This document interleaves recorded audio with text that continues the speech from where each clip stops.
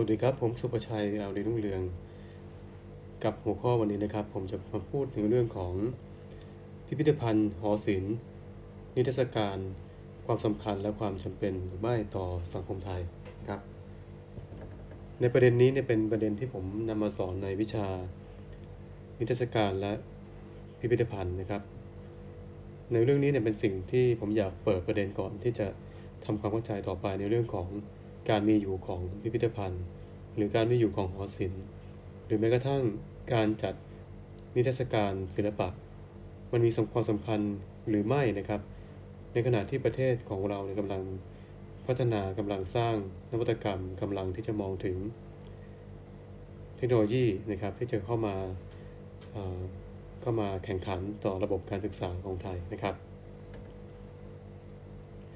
ทีนี้ในหัวข้อนี้เนี่ยผมใช้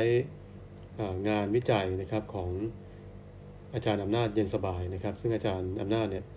ก็เคยอยู่ในคณะศิลปกรรมศาสตร์มหาวิทยาลัยศรีนครินทร์วิโรจน์นะครับแล้วก็ทำงานวิจัยอยู่ชิ้นหนึ่งที่มีความน่าสนใจในเรื่องนี้ก็คือเรื่องของการจัดการเรียนรู้ของแหล่งการเรียนรู้ตลอดชีวิตหอศิลป์นะครับซึ่งในประเด็นนี้ผมหยิบยกเนื้อหาบางส่วนนำมาเล่านะครับแล้วก็มาวิเคราะห์ตีความทีนี้มาขอมองย้อนกลับไปสู่การเกิดขึ้นของพิพิธภัณฑ์ก่อนแล้วกันนะครับในสังคมไทยในประเทศไทยหากมองย้อนไปเนี่ยการรับรู้ในเรื่องของพิพิธภัณฑ์เนี่ยก็สามารถที่จะนับได้ว่าในช่วงศตวรรษที่19ที่คนไทยได้มีโอกาสเดินทางไปเห็นเมืองยุโรปนะครับจริงๆแล้วก่อนหน้านั้นด้วยซ้ำไปก็คือตั้งแต่สมัยพระนารายณ์ที่ส่งโกษาปานไปที่ฝรั่งเศสนะครับแล้วก็ได้เห็นความเจริญรุ่งเรืองทางด้านศิลปะทางด้านวัฒนธรรมทางด้านการศึกษาทีนี้ในช่วงของศตวรรษที่19เนี่ยซึ่งในตอนนั้นก็ตรงกับช่วงพระบาทสมเด็จพระจุลจอมเกล้าเจ้าอยู่หัวนะครับซึ่งพระองค์ได้เดินทางไปยุโรปตั้งแต่ครั้งแรกนั่นคือปี 2440 แล้วก็ครั้งที่2ปี 2450 ซึ่งในการเดินทางครั้งนั้นเนี่ยพระองค์ก็ได้มีโอกาสที่ได้เห็นพิพิธภัณฑ์ได้เห็นหอศิลป์ได้เห็นเทศกาลศิลปะในยุโรปมากมายซึ่งอาจจะเป็นเหตุผลหรือเป็นส่วนหนึ่งที่ทำให้เกิดแนวทางในการที่จะนำกลับมาพัฒนาประเทศนะครับแต่ว่าจริงๆแล้วการเกิดขึ้นของพิพิธภัณฑ์เนี่ยก็เกิดขึ้นหลังการเปลี่ยนแปลงการปกครองนะครับหลัง2475เป็นต้นมาแล้วก็ได้ใช้วังหน้านะครับให้เป็นพิพิธภัณฑ์สถานแห่งชาติพระนครนะครับในการจัดเก็บศิลปะโบราณวัตถุต่างๆให้เป็นหมวดหมู่เพื่อทำการศึกษาประวัติศาสตร์แล้วก็ให้ประชาชนได้เข้าชมนะครับอันนั้นก็นั่นนับเป็นจุดเริ่มต้นแล้วกันในการที่สังคมไทยได้เริ่มมองเห็นความสำคัญแล้วก็ได้เริ่มมองเห็นว่าไอ้การที่มีแหล่งเรียนรู้นอกระบบแหล่งเรียนรู้ตลอดชีวิตเนี่ยมันมีความสำคัญต่อการพัฒนาประเทศพัฒนาประชาชนนะครับทีนี้ผมโยงมาสู่งานวิจัยของอาจารย์อำนาจในเรื่องนี้นะครับในช่วงแรกๆเนี่ยอาจารย์อำนาจได้สรุปเป็นใจความหรือเป็นประเด็นสำคัญผมมาสรุปมาในสไลด์นี้ให้เห็นอีกทีหนึ่งนะครับก็คือข้อที่1ก็คือก่อนหน้านั้นเนี่ยจริงๆแล้วงานวิจัยครั้งนี้เนี่ยนะครับก็คือของอาจารย์อำนาจเนี่ยศึกษาช่วงปี 2547 นะครับซึ่งแน่นอนก็คงมีการเก็บข้อมูลมาก่อนหน้านั้นก็คืออาจจะเป็นช่วง 2546 หรือ 45 เลยนะครับโดยนั้นอาจารย์งานวิจัยชิ้นนี้ได้มองย้อนกลับไปสู่ตั้งแต่เกิดการเรียกร้องให้มีการปฏิรูปการเมืองแล้วก็เกิดรัฐธรรมนูญแห่งราชอาณาจักรไทยในปีพุทธศักราช 2540 แล้วก็มีการเกิดพระราชบัญญัติการศึกษาในปี พ.ศ. 2542 นะครับอันนี้ก็เป็นส่วนหนึ่งที่ทำให้เห็นว่าประชาชนต้องการเรียกร้องให้มีการปฏิรูปการเมืองแล้วก็เรียกร้องให้มีการจัดตั้งพื้นที่การศึกษาแหล่งเรียนรู้ตลอดชีวิตแน่นอนคือหอศิลป์ให้เกิดขึ้นแล้วก็งานนี้น่าจะเป็นส่วนหนึ่งหรือเป็นข้อมูลหนึ่งที่ทำให้เกิดข้อมูลในการจัดตั้งหอศิลป์แห่งกรุงเทพมหานครในเวลาต่อมาด้วยข้อที่2ในยุคนั้นนะครับในปี 2547 ก็มีข้อมูลระบุไว้ว่าก็มีปัญหาของผู้เข้าชมที่มีจำนวนจำกัดในพิพิธภัณฑ์นะครับหรือในหอศิลป์เนี่ยก็ ก็จะเห็นว่าในขณะนั้นปี2400โทษนะครับ2547จนถึงทุกวันนี้เองเนี่ยจริงๆก็ปัญหานี้ก็ยังมีอยู่เหมือนกันนะครับก็คือมีผู้ชมที่มีจำนวนจำกัดนะครับในขณะที่แหล่งเรียนรู้ตลอดชีวิตหรือหอศิลป์เนี่ย Art Gallery หรือพิพิธภัณฑ์ศิลปะ Museum of Art นะครับก็ถือเป็นนวัตกรรมด้านส่งเสริมกระบวนการเรียนรู้ของการปฏิรูปการศึกษาแต่ว่าสังคมไทยเนี่ยก็ไม่ได้มองเห็นว่ามันเป็นสิ่งจำเป็นในการดำรงชีวิตนะครับในขณะนั้นก็คือในช่วงปี2547แล้วก็มีการเรียกร้องให้เกิดขึ้นของหอศิลป์นะครับซึ่งก่อน2547แน่นอนนะครับแล้วก็หลังจากนั้นน่าจะปี2548นะครับมาสำเร็จจริงๆก็คือ2559นะครับประมาณ10ปีจึงเกิดหอศิลป์กทมเกิดขึ้นนะครับดังนั้นแสดงว่าในขณะนั้นเองเนี่ยประชาชนต่างๆหรือว่ากลุ่มศิลปินต่างๆหลากหลายสาขาเนี่ยก็มีการเรียกร้องให้เกิดขึ้นของหอศิลป์ที่เป็นพื้นที่สาธารณะจริงๆที่จะเป็นพื้นที่ในการจัดแสดงผลงานเป็นแหล่งเรียนรู้ในเรื่องของศิลปะร่วมสมัยเป็นแหล่งเรียนรู้ในเรื่องของการละครการแสดงดนตรีวรรณกรรมนะครับเป็นพื้นที่ต่างๆให้เกิดขึ้นเป็นจุดเชื่อมโยงเป็นจุดสร้างเน็ตเวิร์กิ่งให้กับเกิดขึ้นในสังคมไทยนะครับแต่ว่าขณะเดียวกันนั้นในขณะนั้นก็เกิดขึ้นกับภาคเอกชนนะครับความหมายถึงว่าเกิดขึ้นกับบุคคลที่ก่อตั้งหอศิลป์หรือก่อตั้งพิพิธภัณฑ์ทางศิลปะขึ้นมาหรือแม้กระทั่งในหน่วยงานองค์กรเช่นธนาคารหรือว่าหน่วยงานองค์กรต่างๆนะครับที่มองเห็นความสำคัญของศิลปะวัฒนธรรมนะครับเพราะฉะนั้นในสังคมไทยเนี่ยน่าจะภาคเอกชนและภาคประชาชนเนี่ยน่าจะเป็นส่วนขับเคลื่อนให้เกิดขึ้นนะครับกับการพัฒนาประเทศในเรื่องของศิลปะและวัฒนธรรมตลอดมานะครับภาครัฐเนี่ยอาจจะเป็นผู้ตามซะมากกว่าอันที่4คือมีมาตรฐานปฏิญญาของ UNESCO Recommendation นะครับในปี 1997 ซึ่งมีบัญญัติของสภาพิพิธภัณฑ์ระหว่างประเทศหรือ ICOM นะครับ International Council of Museums ที่ได้เขียนเอาไว้ว่าชาวยุโรปหรือว่าอเมริกาเนี่ยหรือแม้กระทั่งในประเทศที่พัฒนาในเอเชียก็มีความรู้สึกและความต้องการให้ความสำคัญต่อการมีแหล่งเรียนรู้ตลอดชีวิตในทุกด้านอย่างเป็นระบบนะครับแล้วก็ให้ความสำคัญต่อเด็กและเยาวชนแล้วก็สร้างรายได้ให้เกิดขึ้นในด้านของการท่องเที่ยวเราจะเห็นว่าในต่างประเทศเนี่ยหอศิลป์หรือพิพิธภัณฑ์เนี่ยเป็นพื้นที่แห่งหนึ่งที่เป็นบุตรหมายที่นักท่องเที่ยวเนี่ยประสงค์ไปดูประสงค์เข้าไปดูเข้าไปชมอย่างผมเองมีประสบการณ์ในการที่เดินทางไปต่างประเทศในหลายๆประเทศก็พบว่าพิพิธภัณฑ์เนี่ยเป็นพื้นที่แห่งหนึ่งเลยที่นักท่องเที่ยวเนี่ยเป็นต้องบรรจุในลิสต์ในการที่จะเดินทางเพราะว่าผมมองว่าอันนี้มุมมองผมเองมองว่าการที่เราจะเข้าใจความเป็นชนชาติความเป็นลักษณะนิสัยความเป็นคนที่มีรสนิยมมีภูมิปัญญามีพัฒนาการทางด้านศิลปะเราหลีกเลี่ยงไม่ได้นะครับที่จะต้องไม่เข้าหอศิลป์นะครับเราจำเป็นที่จะต้องเข้าไปดูพิพิธภัณฑ์เข้าไปดูรากเหง้าของเขาว่าความเป็นมาของเขาเป็นอย่างไรซึ่งแน่นอนว่าพิพิธภัณฑ์หรือหอศิลป์ต่างๆเนี่ยโดยเฉพาะพิพิธภัณฑ์แน่นอนต้องมีการคัดเลือกประเด็นคัดเลือกหัวข้อคัดเลือกสิ่งต่างๆให้ออกมาที่จะปรากฏแล้วเป็นข้อมูลสื่อสารให้กับประชาชนทั่วโลกที่เข้าไปเยี่ยมชมในชาติของเขาเพราะฉะนั้นการที่เราไปในต่างประเทศนะครับเราจะพบสิ่งเหล่านี้จนคุ้นตาที่มีโรงเรียนพาเด็กเล็กๆเข้ามาชมงานศิลปะพาเด็กเล็กๆเข้าไปดูดนตรีพาเด็กเล็กๆเข้าไปดูพิพิธภัณฑ์ของเขาเพื่อเรียนรู้การเกิดขึ้นของชาติเขาการเรียนรู้ข้อผิดพลาดการเรียนรู้พัฒนาการทางความคิดการเรียนรู้ประวัติศาสตร์ทางความคิดของเขานะครับเพราะฉะนั้นในวิจัยชิ้นนี้นะครับก็ได้ชี้ให้เห็นถึงสิ่งสำคัญอันนี้ซึ่งผมจะเล่าต่อไปทีนี้อาจารย์อำนาจเย็นสบายในงานวิจัยนี้นะครับก็ได้สรุปเอาไว้ว่าแหล่งเรียนรู้ตลอดชีวิตเนี่ยหมายถึงหอศิลป์เนี่ยนะครับก็คือเจตนารมณ์คือพันธสัญญาคือความต้องการของประชาชนที่มีรากฐานจากกระบวนการมีส่วนร่วมรับตั้งแต่รัฐธรรมนูญพุทธศักราชปี 2540 แล้วก็ พระราชบัญญัติการศึกษาในปีพ.ศ. 2552ที่ไม่ว่ารัฐบาลใดก็จำเป็นต้องตอบสนองเจตนารมณ์ดังกล่าวนะครับอันนี้ก็คือสิ่งที่ประชาชนได้เรียกร้องกำหนดเอาไว้ว่ารัฐบาลทุกรัฐบาลไม่ว่าจะใครก็ตามที่มาบริหารประเทศจำเป็นที่จะต้องให้ความสำคัญต่อพันธสัญญาหรือความต้องการของประชาชนนะครับในเรื่องของการมีหอศิลป์หรือมีพื้นที่ศิลปะหรือพื้นที่สาธารณะให้เกิดขึ้นให้ได้นะครับ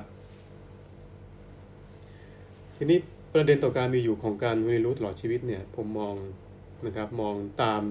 ในวิจัยอันนี้นะครับซึ่งยกประเด็นเรื่องของระบบทุนนิยมโลกาภิวัตน์นะครับระบบทุนโลกาภิวัตน์ขึ้นมาก่อนว่าเป็นประเด็นสำคัญที่ทำให้เกิดการเปลี่ยนแปลงหรือการควบคุมครอบงำทางการเมืองเศรษฐกิจและวัฒนธรรมนะครับเกิดอุตสาหกรรมบันเทิงเกิดธุรกิจข้อมูลที่ครอบโลกนะครับทั้งด้านการเมืองรวมทั้งศิลปะด้วยเช่นกันอันนี้ก็เราก็พอจะมองเห็นสิ่งที่ผ่านมานะครับตั้งแต่ปี2547ในงานวิจัยนี้ก็พอจะพบเห็นได้ว่าวัฒนธรรมหรือศิลปะในต่างประเทศนั้นมันมาพร้อมๆกับระบบโลกาภิวัตน์นะครับในประเทศหลายประเทศใช้เรื่องของศิลปะเป็นซอฟต์พาวเวอร์ในการเข้ามาครอบงำความคิดเปลี่ยนแปลงทางความคิดของคนในแต่ละประเทศโดยเฉพาะในประเทศไทยนะครับซึ่งเป็นประเทศที่ค่อนข้างรับเอาความหลากหลายนะครับรับเอาวัฒนธรรมแบบร่วมสมัยเข้ามาไม่ว่าจะเป็นเพลงดนตรีนะครับอันเดียวกันนะครับแล้วก็ภาพยนตร์วรรณกรรมศิลปะนะครับอันนี้ก็เป็นสิ่งที่ทำให้เราเห็นว่าสิ่งที่มันมาพร้อมๆกับโลกาภิวัตน์เนี่ยมันทำให้เกิดการควบคุมหรือการเปลี่ยนแปลงสร้างรสนิยมให้กับคนประเทศได้นะครับอันนึงก็คือความต้องการปฏิรูประบบภูมิปัญญาและวัฒนธรรมใหม่นะครับจากระบบเรียนรู้แบบท่องจำและการศึกษาแบบเฉพาะด้านสู่ระบบการศึกษาที่ส่งเสริมการคิดค้นและวางอยู่บนพื้นฐานการศึกษาแบบองค์รวมอันนี้หมายถึงว่าในยุคนั้นเนี่ย2547ผมมองงี้ครับก็คือถ้านับตั้งแต่ปัญหาประเทศไทยในช่วง2540ที่มีวิกฤตการณ์ต้มยำกุ้งเนี่ยณขณะนั้นเนี่ยในประเทศนะครับเริ่มมองหันกลับไปสู่ความรู้เดิมหรือภูมิปัญญาเดิมที่เกิดขึ้นนะครับเริ่มมองหันกลับไปสู่ความเป็นพื้นบ้านยกตัวอย่างเช่นหลังจากนั้นมีรัฐบาลที่ส่งเสริมโอท็อปกลับไปสู่ศิลปะวัฒนธรรมกลับไปสู่ความรู้เดิมในท้องถิ่นพื้นบ้านเช่นมีโอท็อปมีเหล้าชุมชนสุราพื้นบ้านมีการหาอาหารที่เป็นท้องถิ่นอาหารที่เป็นมีความโดดเด่นในชุมชนเอากลับมาใหม่สร้างเป็นภูมิปัญญาให้เกิดเศรษฐกิจนะครับอันนี้คือสิ่งที่เห็นว่าในปี2547นั้นมุมมองหรือทัศนคติของผู้นำในประเทศไทยขณะนั้นเนี่ยเริ่มมองเห็นความสำคัญของภูมิปัญญาเดิมนะครับที่มาสอดคล้องกับวัฒนธรรมใหม่นะครับแล้วมองว่าการเรียนแบบท่องจำเนี่ยมันไม่ได้ผลแล้วมันล้มเหลวนะครับแล้วก็ในช่วงนั้นคือการศึกษาแบบเน้นแบบเฉพาะด้านซึ่งแนวคิดนี้คิดมาตั้งแต่2547หรือ2540เป็นต้นมาแต่ว่าก็เริ่มมีการพูดถึงในขณะนี้ที่ว่าเราจะต้องสร้างนวัตกรรมก็ตามเราจะต้องอยู่บนพื้นฐานของเทคโนโลยีก็ตามนะครับแต่ทั้งอย่างไรก็แล้วแต่เนี่ยหอศิลป์หรือวิทยาภัณฑ์เนี่ยมันจะไปอย่างไรนะครับอันนี้คือสิ่งที่กำลังจะพูดถึงต่อไปพรบการศึกษาแห่งชาติในปี2542ตามมานั้นเนี่ยก็ได้เน้นการศึกษาตลอดชีวิตสำหรับประชาชนนะครับหมายถึงว่าการเรียนรู้เนี่ยไม่จำเป็นที่จะต้องอยู่ในห้องเรียนอีกต่อไปไม่จำเป็นที่จะต้องอยู่ในสถาบันการศึกษาต่อไปอีกแล้วนะครับในขณะนั้นคนที่ไม่ได้เข้าเรียนคนที่เรียนจบไปแล้วก็สามารถที่จะเรียนรู้ได้ผ่านพื้นที่สำหรับประชาชนที่เป็นพื้นที่การศึกษาตลอดชีวิตนะครับแล้วก็ให้สังคมมีส่วนร่วมในการจัดการศึกษายกตัวอย่างเช่นเมื่อหันกลับไปสู่องค์ความรู้เดิมในภูมิปัญญาเดิมเนี่ยก็เริ่มมีการศึกษาค้นคว้าวิจัยเช่นผลงานวิทยานิพนธ์ระดับป.โทก็เข้าไปสู่ภูมิปัญญาเช่นช่างพื้นถิ่นช่างแกะสลักช่างหนังช่างไม้นะครับ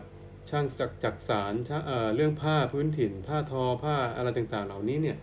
มันเกิดจากจุดนั้นเองนะครับก็คือในสังคมมีส่วนร่วมในการจัดการศึกษาเริ่มเอาสิ่งเหล่านี้ที่มันเคยอยู่เป็นความรู้อยู่ในบ้านอยู่ในช่างอยู่ในกลุ่มเป็นครอบครัวก็เอามาสู่ความรู้ในสถาบันการศึกษาทำงานร่วมกันนะครับคนที่มีความรู้คนที่สามารถจัดระบบจัดองค์ความรู้ได้เนี่ย ถ่ายทอดการศึกษาเป็นก็เข้าไปเก็บข้อมูลแล้วมานำเป็นหลักสูตรให้เกิดขึ้นนะครับมีการพัฒนาสาระและกระบวนการเรียนรู้ให้เป็นไปอย่างต่อเนื่องอันนี้ก็หมายถึงว่าพัฒนาจากความรู้เดิมภูมิปัญญาเดิมเข้ามาสู่ระบบการศึกษาแบบในระบบแล้วก็ทำให้เกิดหลักสูตรทำให้เกิดการเรียนรู้อย่างต่อเนื่องนะครับสร้างระดับการเรียนรู้จากง่ายไปสู่ยากแล้วนำไปสู่การพัฒนาให้เกิดประโยชน์ในเชิงเศรษฐกิจนะครับอันนี้คือสิ่งที่ในช่วงปี 2542 ได้เขียนไว้นะครับซึ่งรัฐธรรมนูญหลังจากนั้นก็ได้มีการเปลี่ยนอีกนะครับอันนี้เป็นสิ่งที่น่าสนใจอย่างยิ่งในการที่จะนำเอารัฐธรรมนูญแต่ละฉบับนั้นมาดูว่าไอ้เรื่องของการให้ความสำคัญต่อแหล่งเรียนรู้ตลอดชีวิตนั้นเนี่ยมันมีการเปลี่ยนแปลงไปอย่างไรและปัจจุบันเนี่ยได้ทำเป็นรูปธรรมอย่างไรนะครับซึ่งมันปรากฏในมาตราที่ 25 นะครับก็คือได้บอกไว้ว่ารัฐต้องส่งเสริมการดำเนินงานและการจัดตั้งแหล่งเรียนรู้ตลอดชีวิตทุกรูปแบบได้แก่ห้องสมุดประชาชนพิพิธภัณฑ์หอศิลป์สวนสัตว์สวนสาธารณะสวนพฤกษศาสตร์อุทยานวิทยาศาสตร์และเทคโนโลยีศูนย์การกีฬาและนันทนาการแหล่งข้อมูลและแหล่งเรียนรู้อื่นๆอย่างพอเพียงและมีประสิทธิภาพในเรื่องนี้เนี่ยผมมองเห็นถึงความสำคัญนะครับในแต่ละอย่างเริ่มจากห้องสมุดประชาชนนะครับจริงอยู่ว่าปัจจุบันเนี่ยเรามีระบบอินเทอร์เน็ตในการที่จะเข้าถึงข้อมูลนะครับเข้าถึงข้อมูลชุดใหญ่ๆได้มากกว่าเมื่อก่อนเยอะนะครับถ้านับตั้งแต่ในช่วง2547นั้นเนี่ยนะครับเราจะพบว่าห้องสมุดประชาชนก็ยังคงมีประโยชน์นะครับอย่าลืมว่าการศึกษาในประเทศไทยมีความมีช่องว่างนะครับมีช่องว่างอย่างชัดเจนนะครับมีความเหลื่อมล้ำทางด้านการศึกษาอย่างมากนะครับยังมีเด็กที่ไม่มีโอกาสได้เรียน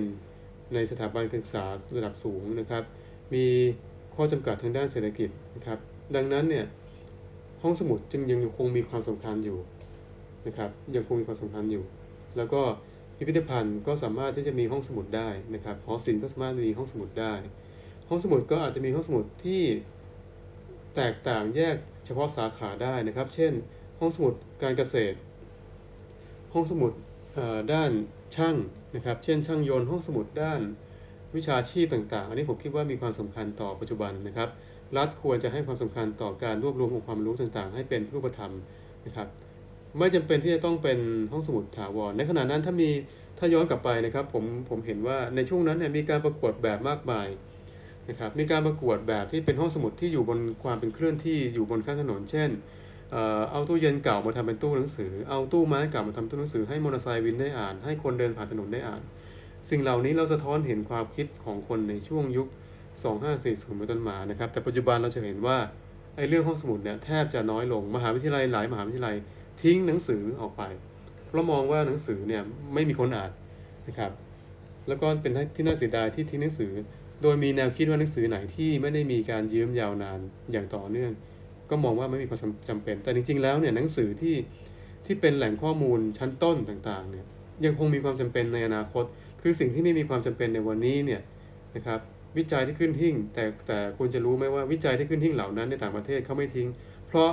มันมีความจำเป็นสำคัญในอนาคตนะครับก็คือวิจัยต่างๆที่วิจัยเช่นเก็บข้อมูลในปัจจุบันเนี่ยคนในอีก50ปีคนในอีก100ปีเนี่ยสามารถที่จะกลับมาค้นคว้าแนวคิดของคนปัจจุบันได้นะครับอันนี้คือสิ่งสำคัญที่ผมอยากจะฝากเอาไว้นะครับ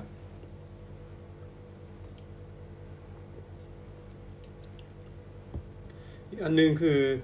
หอศิลป์กับการเชื่อมโยงตามระบบการศึกษานะครับในงานวิจัยให้ความสำคัญอยู่3อย่างนะครับก็คือการศึกษาในระบบการศึกษานอกระบบการศึกษาตามอัธยาศัยนะครับในระบบก็คือการศึกษาในสถาบันการศึกษาต่างๆโรงเรียนมหาวิทยาลัยนอกระบบก็เช่นการศึกษานอกโรงเรียนนะครับการศึกษาทางไกลนะครับการศึกษาตามอัธยาศัยเช่นการทำคอร์สสั้นๆสำหรับกลุ่มต่างๆที่มีความสนใจเฉพาะด้านนะครับเช่นทำดอกไม้งานผ้าวาดรูปนะครับร้องเพลงวรรณกรรมอย่างนี้เป็นต้นถ่ายรูปนะครับก็แล้วแต่หรือท่องเที่ยวนะครับแต่ปัจจุบันผมมองว่าผมเพิ่มนะครับก็คือปัจจุบันมีเรื่องของการศึกษาแบบออนไลน์นะครับการศึกษาแบบออนไลน์อันนี้นะครับส่วนนี้นะครับก็จะเห็นว่ามันมีความสำคัญเช่นเดียวกันในเรื่องของครูเองเนี่ยปัจจุบันก็ถูกท้าทายต่อการศึกษา ที่อยู่บนโลกออนไลน์นะครับถูกท้าทายต่อครูที่อยู่ในทูทอเรียลใน YouTube ต่างๆดังนั้นเนี่ยครูจำเป็นที่จะต้องปรับตัวนะครับไม่สอนแต่เพียงในโลกออฟไลน์เพียงโรงเรียนเท่านั้นครูคนหนึ่งจะต้องที่จะสร้างองค์ความรู้ด้วยตัวเองแล้วก็สามารถถ่ายทอดองค์ความรู้สู่ภายนอกได้นะครับภายนอกนี่หมายถึงในประเทศและนอกประเทศนะครับอันนี้คือสิ่งที่ผมอยากจะเพิ่มเติมว่าการศึกษาแหล่งเรียนรู้ตลอดชีวิตเนี่ยสามารถสร้างตรงนี้ได้นะครับ